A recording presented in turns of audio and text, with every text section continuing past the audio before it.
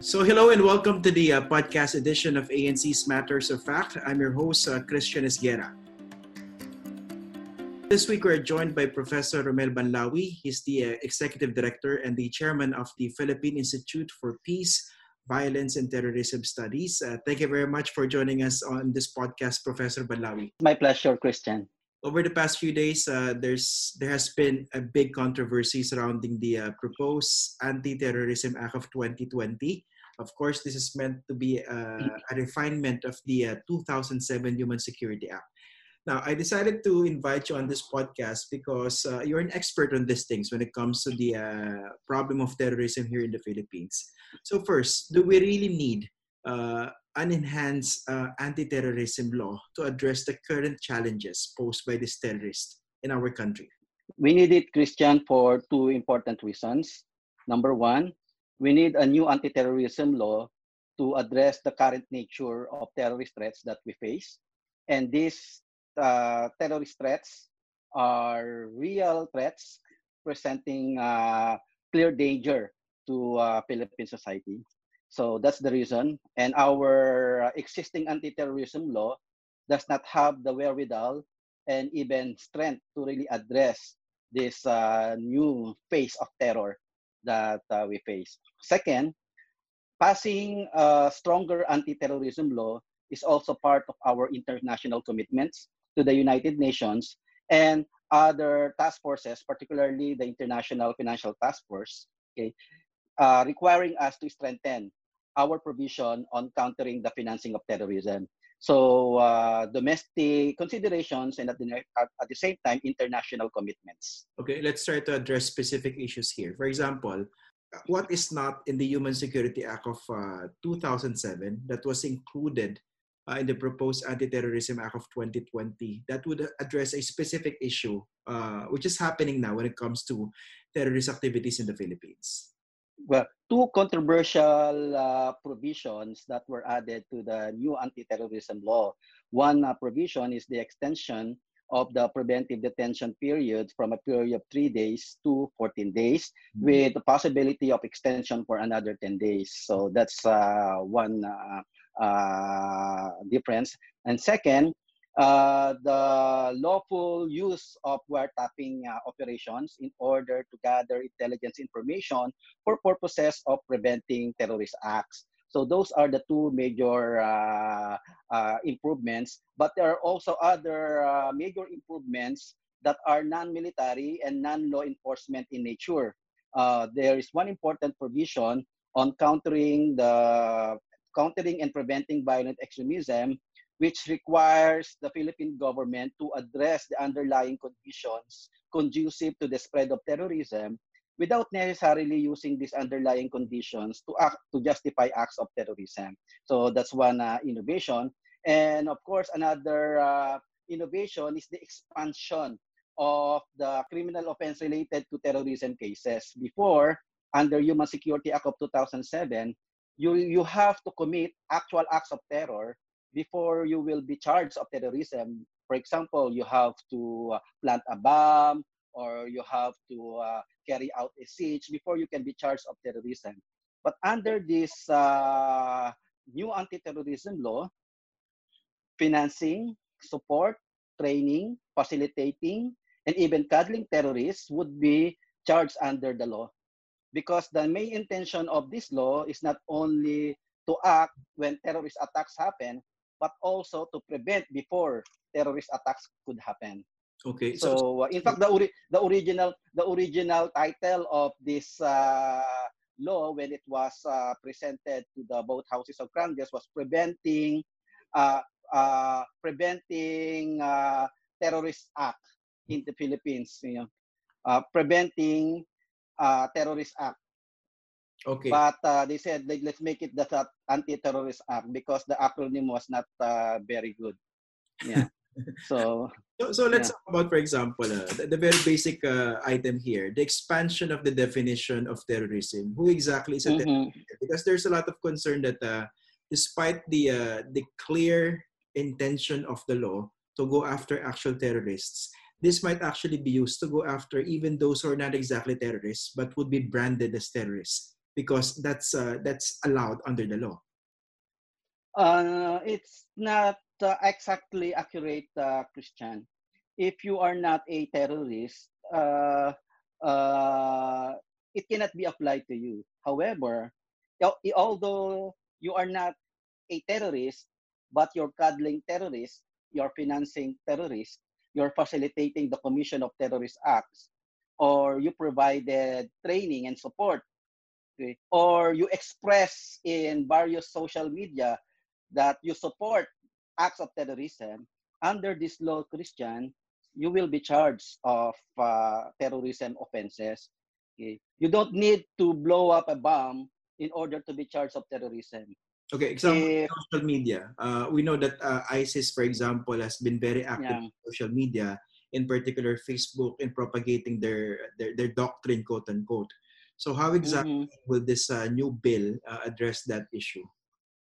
In my understanding, that if you endorse the ideology of ISIS and you share posts coming from ISIS encouraging attacks of any individuals or infrastructures in the Philippines, then under this law, okay, you will be put under investigation. Okay, but You so far, will be put under investigation. For how? example, for example, ISIS said, let's bomb the US Embassy in Manila. Mm, And you share that post and you say, yeah, we have to bomb as a punishment for the infidel. yeah. Under the anti-terrorism law, you will be put under investigation. You will be a person of interest on why you are doing that. But how about the Why are you supporting? Pardon? what if that particular post was shared in levity, meaning that person who shared that was not exactly that serious about it?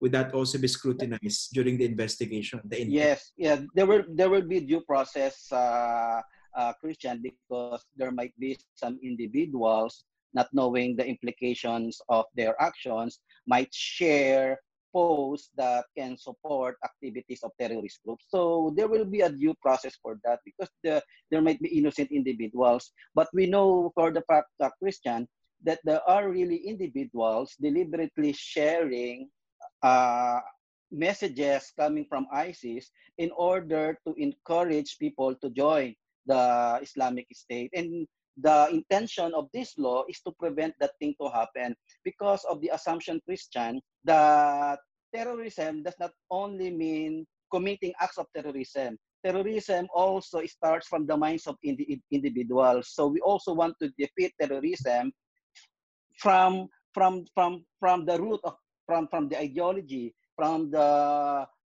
thinking of the people. So mere thinking that you want to commit acts of terrorism, okay, will put you under person of interest, and you might be charged of terrorism offenses. But that is not arbitrary, Christian. There will be due process of law, and that is the reason why you need wiretapping technologies to gather strong evidences whether or not you're actually supporting or financing terrorism. But so far, how bad is the situation? We know we saw how big the problem was during the Marawi siege in 2007. But between then and now, how active really, for example, is the Islamic State in terms of recruitment, in terms of planning here in the Philippines? I don't want to sound alarmist, Christian, but focusing on this particular topic, I can see that the threat is really serious. Okay, threat is really serious because attacks are already happening in other parts of the world. And if you will see in conflict-affected areas of the Philippines, particularly in Mindanao, you'll see that the activities of these pro-ISIS groups have not stopped despite the pandemic. They were not deterred by the spread of the pandemic. They're even using the pandemic as a justification to recruit members and also to incite people to commit acts of terrorism. And the kind of violence that they are propagating now is not simply roadside bombing or bomb attacks or simple ambuscades. They are propagating the use of suicide terrorism involving not only adults but even children and women. Yeah, you because mentioned suicide attacks. What actually changed in yeah. terms of the psychology or the mentality of the local homegrown terrorists? Because as far as I remember, when I was covering the military and the police long Mm-hmm. time ago during the days of the Jemaah Islamiyah, what the intelligence community would often say was that duwag yung mga local terrorists, they won't go to the extent of actually killing themselves in a suicide bombing attack to carry out Yeah. terrorism. Pero what changed between then and now? There were two major changes, Christian. First, in the past, Al Qaeda was the number one international terrorist group operating in the Philippines. And Al Qaeda, although allowing suicide terrorism, but it's not the priority. Okay? It's not privileging suicide terrorism to propagate their jihad It's not the first option. because yeah, it's not the first option. Violence is not the first option for Al Qaeda. Although violence is part of jihad, but it's not the main reason for jihad. So you can pursue jihad through non-violent means. And at that time also, the thinking of the local supporters in the Philippines was not yet geared towards suicide terrorism because there was no strong encouragement to mount such kind of suicide terrorist attack. But with the rise of ISIS privileges the use of violence. ISIS prioritizes the use of suicide terrorism and even glamorizing it and also propagating it and encouraging their followers worldwide that it's part of jihad. But So that has changed. how strong is the ISIS recruitment and influence here in the Philippines after It, Marawi? it was strong. During the Al Qaeda days, before you can recruit followers, you have to send organizers to the ground in order to meet people face to face and indoctrinate them. But with the rise of ISIS can now use social media. You don't need to do face to face recruitment to encourage suicide terrorism. You just have to be connected to the internet, to recruit and also to propagate the violent extremist ideology of ISIS. And 3 years after the Marawi siege, that kind of narrative continues to spread around conflict-affected areas, particularly in vulnerable communities in Mindanao. And we have seen 3 years after Marawi siege, the nature of violence emanating from these pro-Islamic groups has leveled up from mere ambuscades to roadside bombing to assault. But Now we're we supposed have seen so, 4 suicide terrorist attacks. Yeah. pero weren't they supposed to have been decimated or severely weakened after Marawi? It's true that ISIS threats in the Philippines have weakened after Marawi, but they have not disappeared. Yeah. They are defeated in Marawi, but the whole infrastructure of terrorist threats in the Philippines has not been dissolved. It's still there. We have seen Maute Group evolving into a different group. It has evolved into a different group right now. Remnants of Maute Group is now headed by a new group believing to be part of Dawliya Islamiyya now. And that group is being headed now by a new leader by the name of Abu Zakaria. And we call it the Abu Zakaria group. Even in Ansar Khalifa, Philippines, it's now being headed by another group. By a group called Nilong Group. So they are evolving. Even the Abu Sayyaf group, when it comes to Abu Sayyaf group, we are facing not only one but two different organizations within the Abu Sayyaf group upholding the ideology of the Islamic State. We have an Abu Sayyaf group being headed by Hadjan Sawadjaan, operating in Sulu, Tawi-Tawi, and even Sabah area. And we also have a group being headed by Puruji Indama, operating largely in Basilan and to a certain extent in Zamboanga Peninsula. Now, in central Mindanao, we have the Bangsamoro Islamic Freedom Fighters split into three. But the major faction that is really upholding the ideology of ISIS is the one being headed by Abu Turaipe. That's why we called it the Turaipe group. But right after the death of Abu Bakr Baghdadi, we have seen the rise of another leader, more lethal, more skillful, and more violent in the name of Hassan Salahuddin. That's why we call it the Salahuddin Group. He pledged allegiance to al-Qurashi, the recognized leader right now of ISIS. And this person is very, very dangerous because he was trained by Marwan, Basit Usman, okay, and even Dulmatin. I consider him the master bomber right now in central Mindanao, responsible for two major terrorist attacks in Sultan Kudarat. So we have seen that the nature of their attacks are becoming more is becoming more and more lethal, more and more violent, okay, and more dangerous. We have And a our existing law that cannot address these changes happening. Okay, so we have at least four groups to watch out for when it comes to their links with ISIS. But how about the Yeah. plan of ISIS to establish a caliphate here in this part of the world? And supposedly the Philippines would be the center of that. Is that still on the table? Yeah, they have a virtual caliphate, which is based in the Philippines, and they called it the Islamic State East Asia. During the Marawi siege, it was called Dawliya Islamiyya Wilayatul Mashriq, meaning the Islamic State in East Asia. So they don't have physical territories now, but they have a virtual caliphate, and this kind of virtual caliphate is similar with other regions like in South Asia, and even in the Islamic Maghreb, even in the Arabian Peninsula. So the Philippines is the epicenter of ISIS caliphate in East Asia. Not But only Southeast Asia, but it's East also in East Asia, Asia. so big. Yeah. Pero in terms of numbers, how many are we looking at in terms of actual forces, physical forces or troops?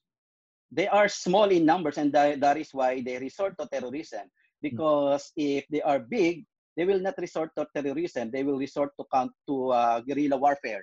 Yeah, I You mean, know, compared to how big their number was during Marawi, how radically big reduced now? to more than half, more than 50% radically reduced. For example, if we are talking about the group of Sawadjaan, we are talking about not more than 50 regular armed followers. And if you talk about Puruju Indama, we are talking about less than 20 regular followers. But the biggest number of armed followers can be found in Maguindanao, particularly the group of Abu Toraipe, Yeah. because Abu Toraipe absorbed some of the armed groups left behind by the one OPIP base command of the Moro Islamic Liberation Front, particularly those old people loyal to the ideology of Umbracato.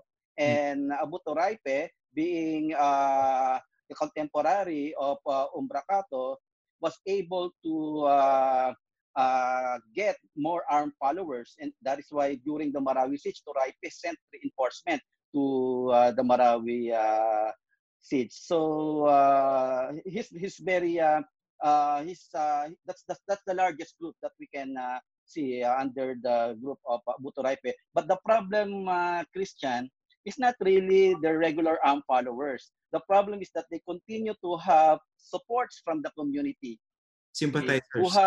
they have sympathizers, they have supporters, they have local financiers.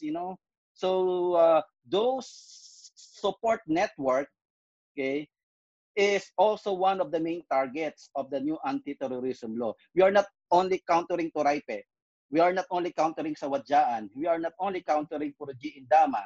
We are not only countering Sakaria or Nilong or Hassan Salahuddin. We are also countering the whole support network, okay, of these groups in order to prevent them from carrying out their bad intentions, because they have the capabilities to mount violent attacks, and we want to prevent that to happen.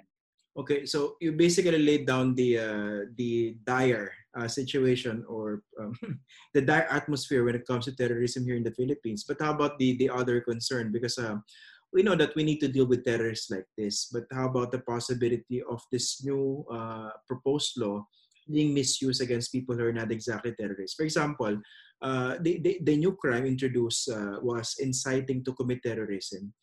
There's a lot of fear that that might even, for example, cover people who are actually simply activists, not exactly terrorists. I think that particular fear is coming from the perspective that under this administration so far, it has been very tough when it comes to leftist activists. So what more if you give it a new wherewithal to go after quote unquote terrorists? If you're an activist, Christian, there's nothing to be worried about this law. But if you are an activist inciting to commit acts of terrorism, then the law, you must be answerable to the law. Why are you inciting terrorism? If you are an activist, activism is a very beautiful word. Uh, if you pursue peace, that's activism. If you promote non-violence, that's activism. Okay? If you want sustainable development, that's activism. If you want gender equality, that's activism. If you want good government, that's activism. But if you incite acts of terrorism, if you encourage people to commit acts of terrorism, if you encourage people to bomb Malacanang, to bomb U.S. Embassy, or to bomb any physical infrastructures, okay, then that's not activism. That's crime, Christian. And Example. this particular crime is the main target of the anti-terrorism law. Okay, understood. For example, here, let's say you are a student activist and then you posted something like, let us support the New People's Army. Let's support this 50-year-old revolution for some meaningful change. We know that the NPA is considered as a terrorist. In my opinion, Christian, I am not a lawyer, but being a political science scholar, reading the intention of the anti-terrorism law, okay, using the concept of Baron de Montesquieu, what is the spirit of the law? And the spirit of this law is to really counter terrorism. If NPA is prescribed, designated, in fact, already designated as a foreign terrorist organization, but the United States, but if prescribed New People's Army as a terrorist organization, and you express support to New People's Army, then you will be answerable to the anti-terrorism law, Christian. Yeah, because that's the intention of the law, to prevent the use of violence. For example, to prevent the use of violence. What happens to the distinction between, for example, above board leftist organizations? Those are actually focusing on mass protest, yung mga rallies, and then the actual parliament, which is actually encouraged by our democracy to join the party system. We have leftist organizations there. Ang problema kasi, over the past few years, there's been aggressive labeling coming from the government that even if these organizations are legal, they're above board, they're being linked, whether true or not, when it comes to promoting the violent ideology or ways of the actual communist movement. Christian, if you are an activist, you are a leftist, and you remain to be peaceful, you remain to be non-violent, you remain to be civil, okay, anti-terrorism law will not prevent you from doing those things. In fact, the anti-terrorism law is even giving you protection, that if you exercise legitimate political grievances through mass protest actions and even rallies, okay, the anti-terrorism law specifically requires protection of those legitimate civil and political rights, Christian. But if you go out of the street, make a lightning rally, shouting, let's support NPA, oust Duterte, advocate armed struggle, of course, you will be answerable to anti-terrorism law. And that is the reason why we are providing law enforcement authorities enough power to gather information through wiretapping in order for the law enforcement authorities to exercise due diligence in order not to tag others, innocent individuals or innocent organizations under this terrorism label. In fact, that's the main purpose of wiretapping, Christian, in order to allow our law enforcement authorities the wherewithal to exercise due diligence so that the innocents will be protected and the guilty should be put to justice. That's why my term there is we need this anti-terrorism law to fight terrorism with justice. But of course, that presumes that our law enforcers would actually follow the letter of the law and that there would be no... But of course, I understand now, if safeguards here. Pero if they don't follow the letter of the law, then they will be accountable. okay, if they are not responsible in implementing this law as intended, then they should be punished, and they should be answerable also, Christian. Okay, when it comes to designation, there's a lot of concern when it comes to the. By the way, for those who are listening to us now, you're very much passionate about this issue, not just because this is a part of your academic work, but also you have been consulted.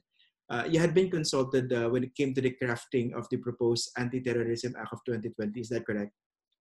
We provided academic input, scholarly inputs during discussion group that led to the drafting, because the drafting was the responsibility of the lawyers. Yeah. But we, political scientists, we provided inputs, we provided research, we shared our research, and we also shared our perspectives on several issues. Like, for example, my original recommendation in the law is that instead of using the term preventive detention, why don't we use the term preventive custody in order to make the process more palatable, more humane, and more acceptable?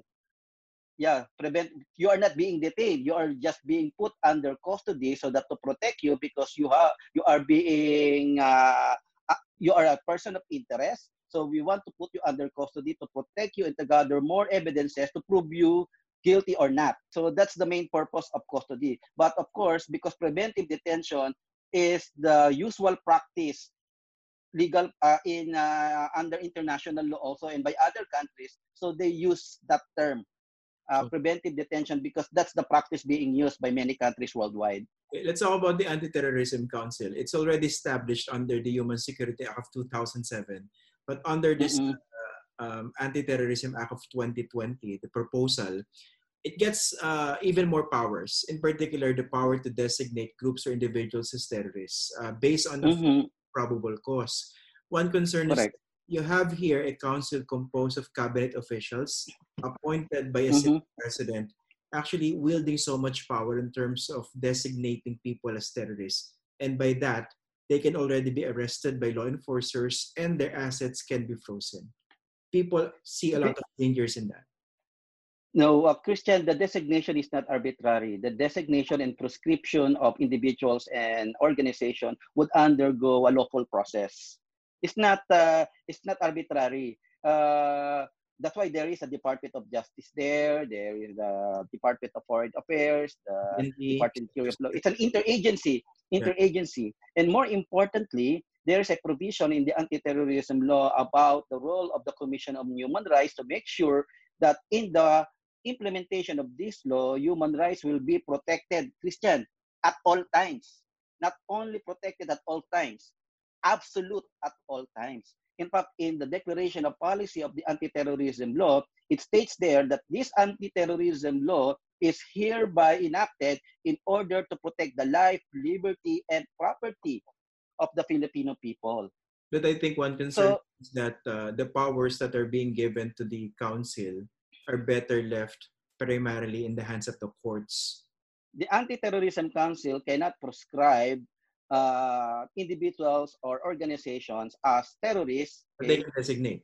If they designate it, then if you want to challenge the designation, we have a court to handle it. So you have to challenge the designation. Like, for example, our institute. If suddenly the Anti-Terrorism Council tags our organization as a terrorist organization, then I have to challenge that in court that we are not a terrorist organization. But in the meantime, I can already have you arrested and detained for up to 14 days, extendable for another 10 days, and I can freeze your assets. And to prove myself guilty, I will exercise my Miranda rights doctrine, and I will be requiring a lawyer, and that's being required in anti-terrorism law. I think I understand those safeguards, but I think basically the damage would have been done already. For example, in that example that you cited, you have been designated by the ATC, and then of course you can do that in court. Yet you're not yet prescribed by the court, but you have been designated by a council committee officials. Basically, damage done. You have been arrested, you have been detained for 24 days, and then your assets have been frozen. So basically, marami nang nawala sa'yo. Yeah, if you have proven yourself guilty, then you can also claim for counter damages. You can file a case against authorities who did not exercise due diligence by causing you inconveniences. You can file charges for inconveniences, And, Christian. and We actually, have existing law that allows us to file charges against authorities and law enforcement officers causing unnecessary inconveniences on your life. So we can file counter charges. how about this? That is why. Itong yung bago, preliminary order of prescription left to the courts. Nakalagay Mhm, doon, they have up to 6 months to conduct hearings on whether to lift mhm, or to make that preliminary order of prescription permanent. In the meantime, mhm. it would suggest, it actually means that you can be detained for up to 6 months while the court is still hearing your case. Uh, those are legal technicalities, Christian. I'm not very competent to discuss those legal technicalities, but from a political point of view, as a political science scholar, you can always challenge law enforcement authorities if you think you are innocent. You can Okay. always challenge. That's why you have a lawyer to prove your innocence. Okay, yung isang And that is why the state also has a prosecutor to prove your guilt. yeah. Yung isang Yeah. there's another item which is very controversial. The removal of the 500,000 peso, basically ₱500,000 fine against the government, equivalent to each day that the person had been detained, yet that person, in the end, had been acquitted.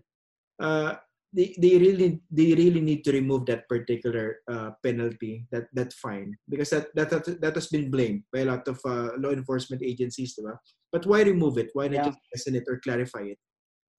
Because it deters law enforcement authorities to apply the law to counter terrorism. So they will just use ordinary criminal laws in order to run after suspected terrorists. They apply the revised penal code.